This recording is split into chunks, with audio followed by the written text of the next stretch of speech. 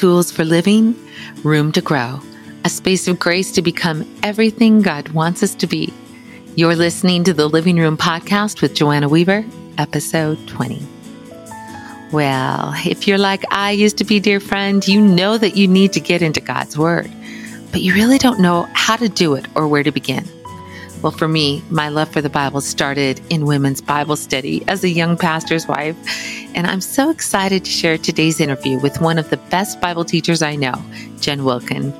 Jen has a passion to see women love God, not only with their heart, but especially with their mind as they study God's Word in meaningful ways. Here's our conversation. Well, I am so excited to have Jen Wilkin with us. Jen is an amazing Bible study teacher. She's an author. She's got books like Women of the Word, How to Study the Bible, both with our hearts and minds, None Like Him, In His Image. And then we've personally done several of her studies, including Sermon on the Mount. And right now we're in God of the Covenant, and so powerful. Jen, I am so happy to have you with us. Welcome to the living room. Thanks, Joanna. So nice to be on. Oh, man. I was telling you before we got on that I feel like I kind of know you because I just spent the morning with you at our own Bible study. So powerful. Trust me, you have a much better hairstyle in the version of me you were watching this morning than how we're doing in real life right now. Oh, I need to have you get a snapshot so we can put it in the show notes. Oh, it is kind of nice to have the edited version of us before the world rather than just the Tuesday morning version. Well, girl, you are busy. Not only do you write and speak all around the place, but you're also on staff with the Village Church. Tell us a little bit about your position. Yeah, my current role there is as the director of classes and curriculum as part of the Village Church Institute. So I have responsibility for all of our adult classes, and the largest portion of that would be our men's and women's Bible studies. Wow, I love it. And so that I think that's so neat because, like, for me, a lot of my writing has come out of my ministry at the church that we serve. But how does that work in your life? Do you find yourself kind of writing studies and then discerning whether or not they should become published, or is that just kind of the process that you use to write your studies? Well, it's been interesting. The studies that I have made available thus far have all been sort of the product of either my teaching in a living room or teaching in a parachurch context. And when I started on staff at the Village in this role, we started writing collaboratively, and I act sort of like the managing editor on the project. But what we're doing is really formulaic, and so they have a very similar feel to what I was writing when it was just me writing for the studies that were happening as part of my parachurch ministry. So I don't know, in terms of publishing, I never thought I would publish any of it and was kind of just making it available for free. And that's something that the Village continues to do. Anytime we put out a new study, is they place it on the website and you can find it and use it. I love that. Yeah. I love that generosity. I think God really blesses that. So I'd like to dig a little deeper. You never thought that you would be traditionally published then? No, I didn't. And I certainly never thought I would write a book. I had discovered blogging as a means of communicating additional content that I hadn't had time to teach in my Bible study. As soon as I realized that it could be a teaching platform, it sort of made sense for me as just sort of an online place to process your thoughts. I didn't really have a good feel for that. But then as soon as I was like, oh, wait a minute, this is a way that I can take that 45 minutes of teaching I had and turn it into a much longer time period, which is, what the teacher secretly always wants. I started using it for that, and then also to address some parenting questions that were bubbling up through some of the people we were forming relationships with at the church. But I didn't know how to check the statistics on it. I didn't know how to know if anyone was reading it or not. And over time, it developed something of a following, and that ended up leading to through several different things, leading to a publisher just calling me and asking me if I wanted to write. Wow, that is so cool. That is so cool. So how do you do all that you do? I mean, because you also have a family, right? I do. what does that look like? Because I know there's some girls that are listening that are they're in ministry either full time or part time or volunteer basis, and that can always be a challenge of how do I balance work and home, ministry, and just even intimacy with God. How is that all fleshed out for you? Oh, it's been just so easy, Joanna. I mean, has it been easy for you? Completely. Yeah, yeah, we have 4 children who are now grown. My youngest went to college in August, he's just finishing his freshman year. And so, my entire life as a mom, I was either participating in or creating and teaching Bible studies for women, and either working part time or full time in some ministry capacity. Only full time recently, and a lot of that has been due to, I think most of our women listeners would attest to the fact that there are just not a whole lot of full time roles for women in the church, teaching and writing curriculum. So I'm thrilled that that has turned into a source of full time employment for me, but understand it's still pretty rare out there. Right. But it's always been pretty much a full time concern, whether I was being paid to do it in any way or not. And when the kids were little, the only way I can describe it is that it's felt like a compulsion for me. It's the thing that I know the Lord has given me to do. And my husband recognizes that and has always been extremely supportive. And not only that, but I always do like to mention that he did not travel. Like his job allowed him to be home, at about 5:30 every night. So I had a ton of support with the kids, certainly in the evenings and on the weekends. And then also a husband who was just completely bought into me doing my thing. Isn't that a blessing? That is so, I have that same covering, and I'm so grateful. I do not take it for granted. Oh, it's a game changer in terms of just what you're able to actually commit to do, and your ability to focus on it. And I do always think, I think sometimes there are younger women who will ask me the question of, how did you balance? And what sometimes the question behind that question is, was there a cost to your family associated with you doing ministry? And if so, how did you try to get rid of that cost? And and so I do always like to sort of point out to those younger women that there's always a cost. There's a cost to anything that takes our time when we have small families and even growing families. But that doesn't mean that you aren't willing to pay it. It means that you weigh it and decide what is worth your time and what isn't. And when it came to my ministry commitments, our agreement as a family was, this is worth it. And then because we've said this is worth it, then even as the children grew, our whole family worked together to make sure that when mom was gone on Tuesday nights teaching, that everybody got their homework done, managed all their own stuff, got to bed on time. It became a family effort instead of just, this is mom's thing that she does. I think that's so good. So important too. And I think that there might be some young women or even older women who are like that. I don't have that kind of support. And it makes a huge difference.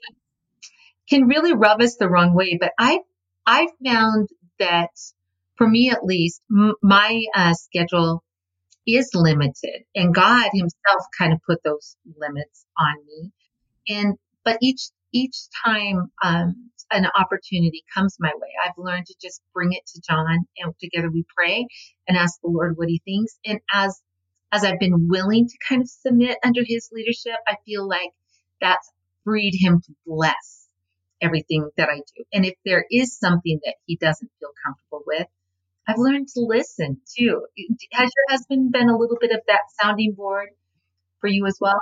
Oh, he's so great. Yeah. Oh, he's so great about all of that. And he's also a truth teller with me. Like he's the one who, he knows that he's the one who has to say, hey, you said this. Is that what you really mean? Whereas someone else might not be willing to challenge me on something. I mean, the Lord knew exactly who I needed to be married to. And he's very good at keeping me just balanced and focused, and at the same time looking at the particular gifts that the Lord has given me and celebrating them instead of, seeing them as some sort of potential threat. He has always been like, oh my gosh, the church needs this. Our family needs this. And so that's just been a really fun thing to see with him. But, really, we all have different capacities and we all have different stages of life that we go through, and we all have different marriages, and all of that impacts our ability to say yes or to say no to different things. And those things are typically changing over the course of our lifetimes. And so what might have worked 5 years ago may not work anymore now. So there's always an ongoing conversation between us about what makes sense now versus what made sense, even 2 years back. That is so, so good. I feel like if there was one thing that just kind of is an overarching theme in what you do in the body of Christ, is just creating a hunger for the Word of God. And I love that. And as I was listening to you actually last week teach in the God of the Covenant study, you got choked up several points through the study. And I can't even tell you how much that touched me because I think we so desperately need, yes, we need biblical literacy, but we need that the Word of God coming alive to us and touching us at those deep places.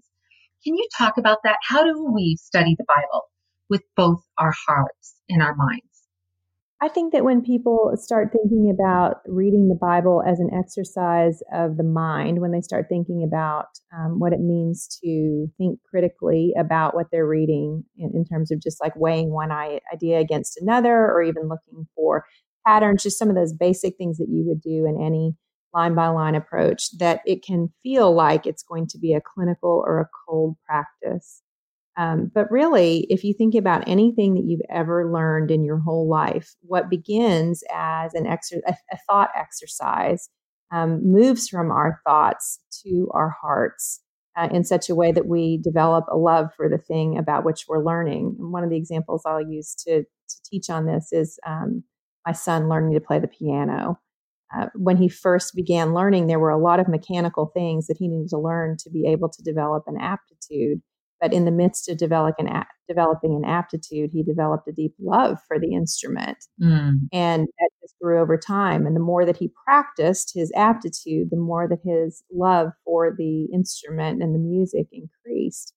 And so I would say there's a loose parallel there to studying the Bible, but there's this other excellent part about studying the Bible that learning the piano doesn't necessarily have, and that's the Holy Spirit speaking to us through the words of Scripture. And I would say that if the Word is indeed living and active, as it's described to be, then anyone who has the Holy Spirit indwelling them because they are a believer in Christ should come to the Word expectant that thinking deeply and rightly about God will indeed transform our desires and will transform our emotions so that they align with the truth of who God is.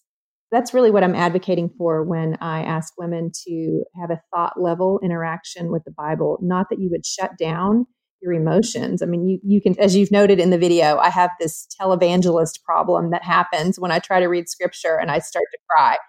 And I cannot stop it. Like, I have asked the Lord to make it go away, and it has actually gotten worse. So don't pray for it to go away. That is powerful. I mean, that is it, though, is that the words of Scripture are life-giving. They are God communicating to us about who He is and about the implications of that for us as His image bearers. And that is a deeply emotional. It is a desire level impact that the Spirit takes the words of Scripture and uses them to reshape us. Amen. Well, I think the problem is if we don't let it touch us, I think it really just remains head knowledge. And we know a lot about God, but we don't know God. And I think that's the thing I so appreciated about your ministry is you take us to the Word and you teach us how to look at it with a critical thought and all of that. But then just very gently and not on a feely, kind of emotional basis, but you just say, how does this, what does this look like for you? How does this affect your life? And I think for me, that's where everything changed, because otherwise I was just reading through the Bible without the Bible getting through to me. Learning to read it in with the lens of what is this speaking to my heart? Well, I'd love it if it'd be okay with you just to give us a little glimpse of what that looks like in your personal life as you're studying God's word.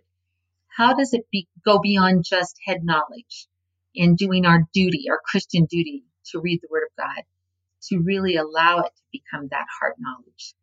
I think a lot of it is just coming to the Bible as you've described, a little bit, just asking the Bible to speak to us of God.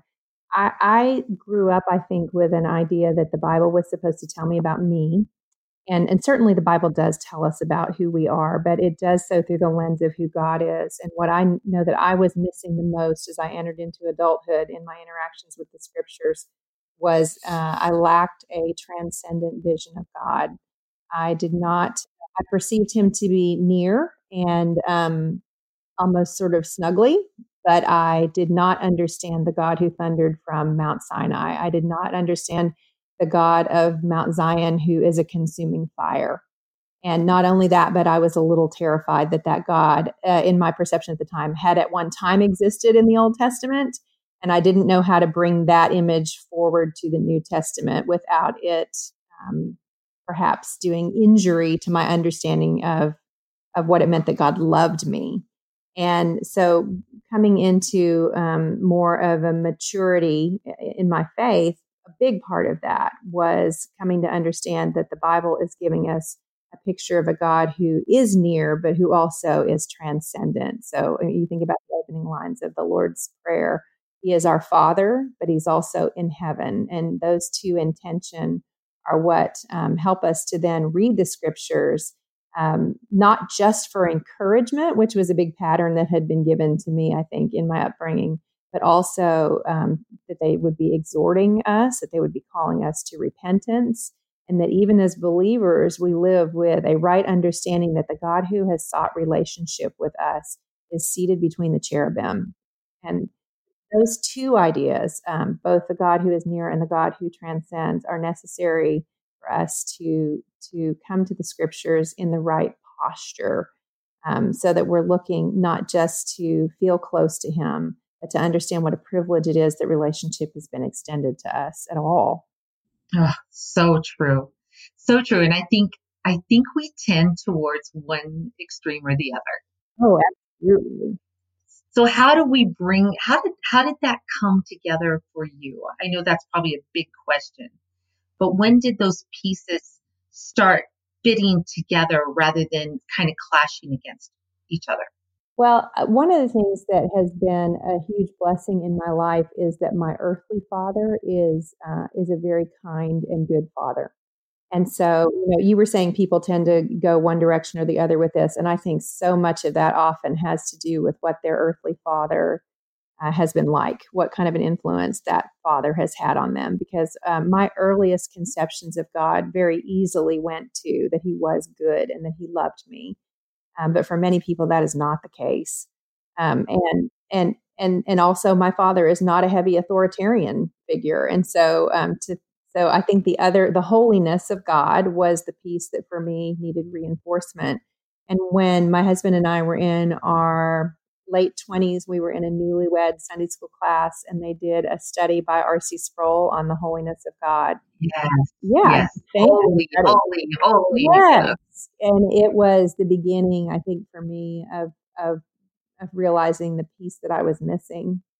And then just developing a real hunger to know. I would say I had a decent familiarity with the communicable attributes of God, the things that are true about God that we understand in our humanity that can also be true about us. So I knew that he was merciful and loving and good and peaceful and long suffering. I knew those things about him, but I had not meditated on some of his incommunicable attributes, that he was omniscient, omnipotent, omnipresent. Those things were not things I had spent a lot of time thinking about.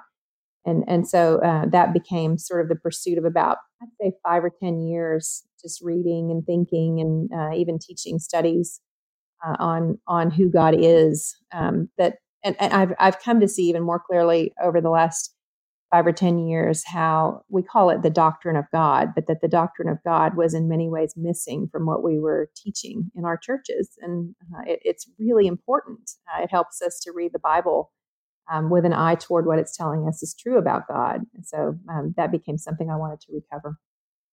I love that. I don't know if this is original with you, but I heard someone quote you as saying that the Bible is a story of God. He's the main character. And that has just been resonating in my heart because I think it kind of goes to what you're talking about. We tend to make it all about us as though we're the main character. Yeah. But if we could really grasp that this is the story of God and we are a part of that story rather than him being a part of our story. Right. How can we wrap our heads around that better? Well, I do think that many of us, what I have found in leading Bible studies and asking, like you've probably noticed in the 2 studies that you've done. Actually, I don't know that I did it in the Sermon on the Mount study, but definitely in God of Covenant, God of Creation. At the end of each section of homework, we ask the same question, and it's, what did you learn about God in the text this week? Yeah. And what I've learned, having that be the question that's asked every week over the period of, I've taught now for almost 20 years, 25 years, is that women have a difficult time with answering that question. In fact, a lot of times I would get emails from women saying, "Hey, what was the answer to that question on week 5 of the First Peter study?" And I'm like, "Oh my goodness, you need to come up with the answer. Like you can do it." But we have almost like an atrophied or an underutilized muscle when it comes to answering that question. We have become accustomed to looking for the lesson that we are supposed to take from a particular portion of the text, but we have forgotten to start by saying, but what is this story or this psalm or this part of this epistle telling me about who God is? And so that then changes the application that we're going to draw from it. So like we just finished a study of 1st and 2nd Samuel at the village. And in 1 Samuel, you come across that famous story of David and Goliath. And we have a tendency to read it and turn it into almost a fable that has a moral of the story that we're to take away. Stand up and face your giants. And it's not that there is nothing to that, but the first question that we need to ask is, what is God doing through the story of David and Goliath? God is demonstrating that what he has said will come to pass will come to pass. God is demonstrating that he alone is God among the nations. And so the miracle is not David and the stones so much as it is God striking down Goliath in a miraculous manner. And then we have a tendency to want to identify in the story with David, when in fact, in any of those stories, once you've identified what God is doing, you begin to realize, oh, I'm actually supposed to identify with the Israelites. Like I'm the people cowering in the background, wringing our hands and wondering what we should do. Which, of course, when you see that God is reigning sovereignly and supremely in that story, that has a lot to say to those who would cower and tremble in the face of opposition. Well, and the thing that occurs to me, the beautiful part of approaching Bible study like that is that our faith is placed in the one who truly is all powerful, all wonderful, all perfect. If it's all about how it applies to me, my fallibilities, if that's where I'm putting my hope, is how well I can apply this, then when I don't apply it well, I begin to shake. When I see God in the story and what his faithfulness, and I have to just confess, that's probably one of my weak places, is I tend to look more at my disability than God's all sufficiency. And I love this. He's the main character. I get to play a part that he is the one that it all points to, that it all needs to revolve around. And yeah. And I think what I love this does is you're talking about, we see God in all of scripture. He's not just the New Testament God. He's the Old Testament God, but we see his love and his patience and his goodness and his power throughout, we have a better picture of who God really is. Yes. Mm-hmm. How would you say to that woman who's new to Bible study and she's like, I feel so embarrassed because maybe she just is a new Christian. Maybe she was raised in the church, but she really doesn't know the Bible like she knows she should. And it feels so daunting and overwhelming. How would you encourage her today? Well, first of all, I would just encourage her that she is not the exception. She is actually, what she is articulating is the way that just about every person I meet feels about the Bible. And I will tell you that I still feel it, even after years of teaching the Bible. And I think what we think is that if we begin to study, that feeling will go away at some point. And I don't think that that's the case. I think the deeper that we get into the scriptures, the more we see that there is to learn. And so that feeling of inadequacy is one that I think many of us are carrying around, and we think it's a secret that we have to keep when we're in church or when we're in a Bible study. And so what we do at the Village is we say, hey, let's just all say it. We don't know our Bibles as well as we should, and let's change that. Let's start moving forward, and let's give you some tools so that you're not a passive learner, just simply listening to a sermon and taking in what's being said, but so that you're an active learner, so that you are partnering in the work, that you are doing work yourself, that you are reading the text before you hear teaching over it, so that you're not just taking someone's word for it. And so like any good practice or skill that we have ever learned, we start out feeling inadequate and kind of dumb. And then over time, we grow in our proficiency. That's exactly the way my son felt the first time he sat down to play the piano. He didn't know what he was doing, and he felt clumsy and stupid the first time he finished. But then he came back the next day and he tried again, and he came back the next day and he tried again. And now he plays, Chopin. And so I don't know that I feel like I'm playing Chopin from a Bible study standpoint yet. I'm 50, so I've got a few years left in me to maybe get a little better at it. And then we have all of eternity. So praise the Lord. I so agree. I remember being a 28-year-old pastor's wife, and I would hear women say, I love this book, and they'd hold their Bible. And I would think, I don't even understand this book. And it wasn't until I started partaking on my own, just even, I teach a whole method of reading less so we can reflect more and really letting God's word speak to us, that all of a sudden, I feel like once we start and we say, Lord, would you reveal your word? Would you open my mind, spirit of wisdom and revelation? Help me know God better. As we approach it with that kind of heart, it's almost exponential. We have this idea, well, I'm going to have to start clear back at the beginning. And yes, maybe we do.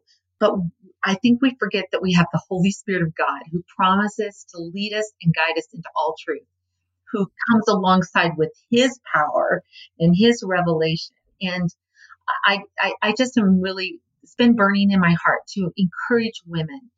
Don't worry about what you are not. Just begin. Just begin. Just begin. That's exactly right. Make a beginning. Yeah. One of the things I wanted to ask you, as a Bible study teacher and writer, one of the things I've found challenging at times is that I can tend to, if I'm not careful, approach God's word for what I can teach. Yeah. And I love Bible study, and it's awesome. But how do you keep it to where there's also that personal aspect for you? Well, I sometimes I get asked this question, like, what is your quiet time like versus your study time? And I don't distinguish between the two. But that means that it's even more important that when I am studying, and I know that I will be teaching it, that I don't get ahead of it and teach something to the women that I have not first had to deal with in my own heart. Yeah. And so that's, on the tough weeks, where you're like, wow, I have really gotten to look at my sin this week. And then you stand up and you teach, but it makes you teach from a completely different place than if you are just trying to be a good communicator, or you're just trying to make sure that you hit your 3 points and your conclusion. And I think it definitely humanizes the teaching process. And I remind myself that ultimately I'm a co-learner with the women that I'm teaching. But because I have a teaching gift, it means that I have perhaps a little bit more of a natural curiosity than the next person might. So I am out ahead of the people that I'm teaching, in the sense that I'm going to read a book that they might not pick up, or I'm going to maybe even give more time to it than they're going to. But in terms of it hitting me in the heart, that's a process that I am a co-learner with them along the way. I cannot possibly ask them to repent of something that the Spirit has not asked me to repent of before I stand up to teach it. But I also joke with the women in my studies that if they want to know the level of accountability that I need to stay in the scriptures, it's that I know I'm going to have to stand up and teach this to them on Tuesday, and I better have spent enough time in it beforehand. Oh, I agree. I remember we served us when we went to our last pastor. It was a very small church, and we lived in the parsonage. And I would teach Sunday school in the prayer room. And one Sunday I said, okay, listen, we just need to stop and pray. You guys had 5 miles to get right with Jesus. I had 3 feet. I just had this little entryway. And it is, there's a vulnerability, but I think in some ways that does bring the word alive, because we're not just being hearers. We're not even just being teachers. We're letting God's word affect our lives. And again, I love that. I know that not only have these studies been birthed in deep study, but they've been birthed in the crucible of your own life. One of the things I love about your teaching style is that, and I'd be curious your answer, whether or not it's just how you look at the world and look at the word, or if there is something strategic about how you do this. But I love how you're able to step back a little bit and see the overarching picture and pull things out of a story that I wouldn't have seen before. For instance, this morning you were talking about Leah and Rachel in the covenant God study. And at the very end, you said, Leah is a picture of Christ in that she was rejected. And there were just several things that you did this morning that just showed me that you thought in, I don't know how to say it. Is it a bigger picture mentality of how you approach it?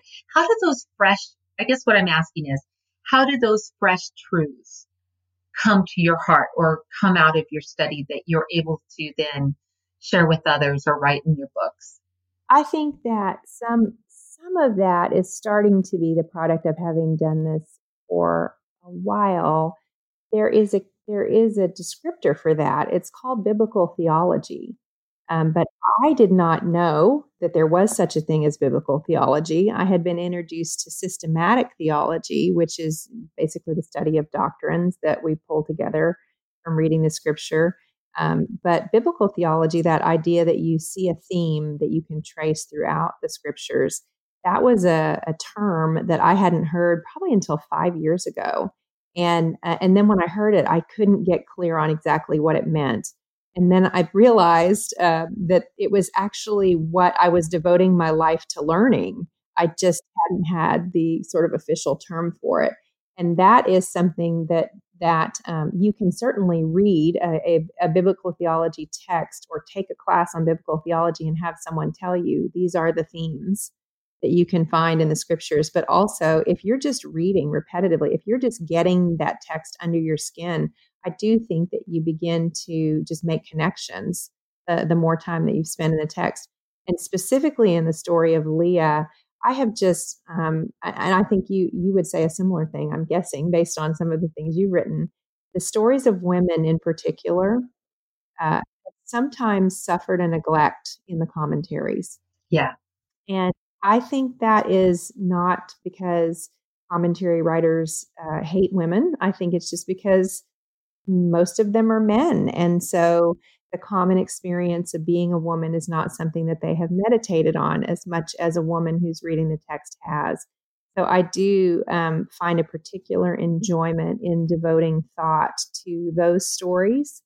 And because rarely, it's becoming increasingly common, but I would say that rarely in the older commentaries that you'll read will you find someone drawing a connection between a woman's behavior and that of Christ, or a woman's story and that of Christ. Although those stories are throughout the scriptures. So that story of Leah was particularly. That's why you were saying I cry. I cried all through that teaching, I think. Those stories are tender to me because I think there are a lot of women who think that the Bible is just predominantly talking about men. And I just have found that to not be the case. Not at all. Not at all. In fact, I think that's one of my favorite things about Jesus is that he is our emancipator proclamator. You know, he loves women and revealed himself to women over and over. Well, I'm excited about your new study in Hebrews that's coming out. Can you give us a little teaser about what that involves? Well, when I wrote this study originally for the women who were in my own study that I lead, one of my friends had said, "Oh, you should do the book of Hebrews. It's just about the right length because we always do a 10 or 11 week semester." And I thought, "Oh yeah, that sounds really nice and neat." And what our strategy is we do a year in the Old Testament and a year in the New Testament. So I thought, gosh, I'm ready to get back to the New Testament. Let's do a nice, easy New Testament study. Well, the joke got me because Hebrews is not, yeah, go ahead. No, it's not really a New Testament study. It's really an Old Testament, New Testament study, which it wasn't like I hadn't read Hebrews. I should have seen it coming. I just hadn't really thought it through. But it ended up being a real labor of love to put that study together because if there's ever a book that forces you to reconcile the God of the Old Testament with the God of the New, it's Hebrews, and it does so through the way that it presents Christ to us, and just keeps hammering home the message of you thought this was good, Jesus is better. You thought this was good, Jesus is better, all the way through. And it's another one of those books that we think we kind of know. You know, we know the Hebrews Hall of Fame or Hall of Faith, however you describe it. And we know Hebrews 12 about running the race. And, you know, we have these little sections of it that we're like, yeah, I know Hebrews. And then you get into it and you see the full sweep of the author's argument. And it's just glorious. Oh, I can't wait to do it. Cannot wait to do it. God has taken me back to Hebrews a little bit, and it really is the old and the new and the better covenant and the better priest and it's all better. Well, I could talk to you forever, my friend, but as we close, I would just love to have you pray for these girls who are out there. Some of them they are Bible study girls to the core. They love the Word of God. They're in it all the time. There's others who really want to love the Word of God, but don't know quite where to start. But all of us really Jesus girls and wanting more of Him. Would you just pray a blessing over us as we close? Oh, absolutely. Heavenly Father, we come to you and lift up each of these listeners wherever she finds herself, whether she has spent years in your word or whether she's wondering where to begin. Lord, I pray that you would give each of them the resolve to go again to your word and to open it expectantly and full of hope and with the curiosity of who is this God with whom we have to do. And I pray especially, Lord, for those who are thinking, as I remember so clearly thinking in my earlier years, I'm just not that interested in it. And I think it's hard and it feels like a book that was written to someone else.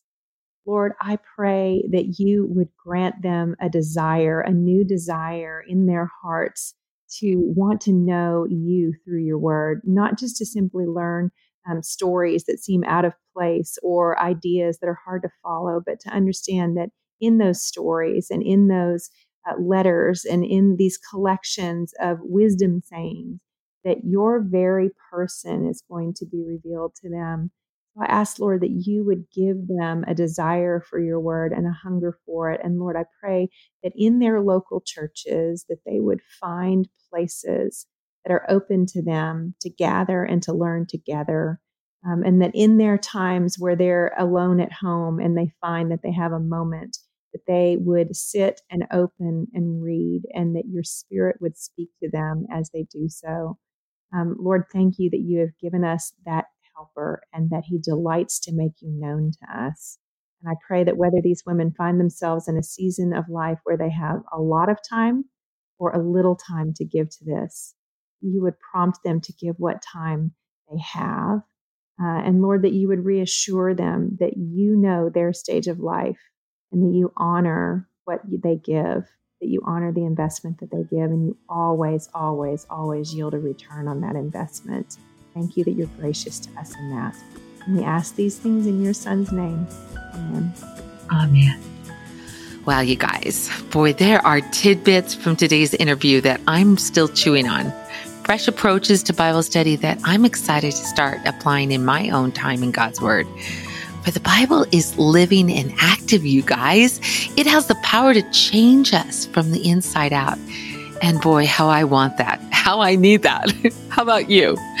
Well, Jen's new study on Hebrews is releasing January 2nd, 2020, and I hope that you will go and check it out. We're going to be doing it with our own ladies Bible study here in Montana. You can head over to the show notes at joannaweaverbooks.com/020, and you'll find links to that study as well as Jen's other amazing Bible studies. And hey, can I just ask you to do something for me? I know it's a busy time of year, but if you haven't already subscribed to The Living Room, would you take time to do that on your favorite podcast platform? And if you're enjoying what you've been listening to, I hope you'll leave a review. It not only encourages my heart, but it really does help get the podcast out into the hands of other listeners as well. Well, until next time, sweet friends, I hope you'll develop a hunger for God's Word. And it only happens as we begin getting into this love letter that God has given to us. And as we do, you guys, the Holy Spirit takes the Word of God and uses it to transform our lives so that we are able to keep living and loving and leading like Jesus. God bless.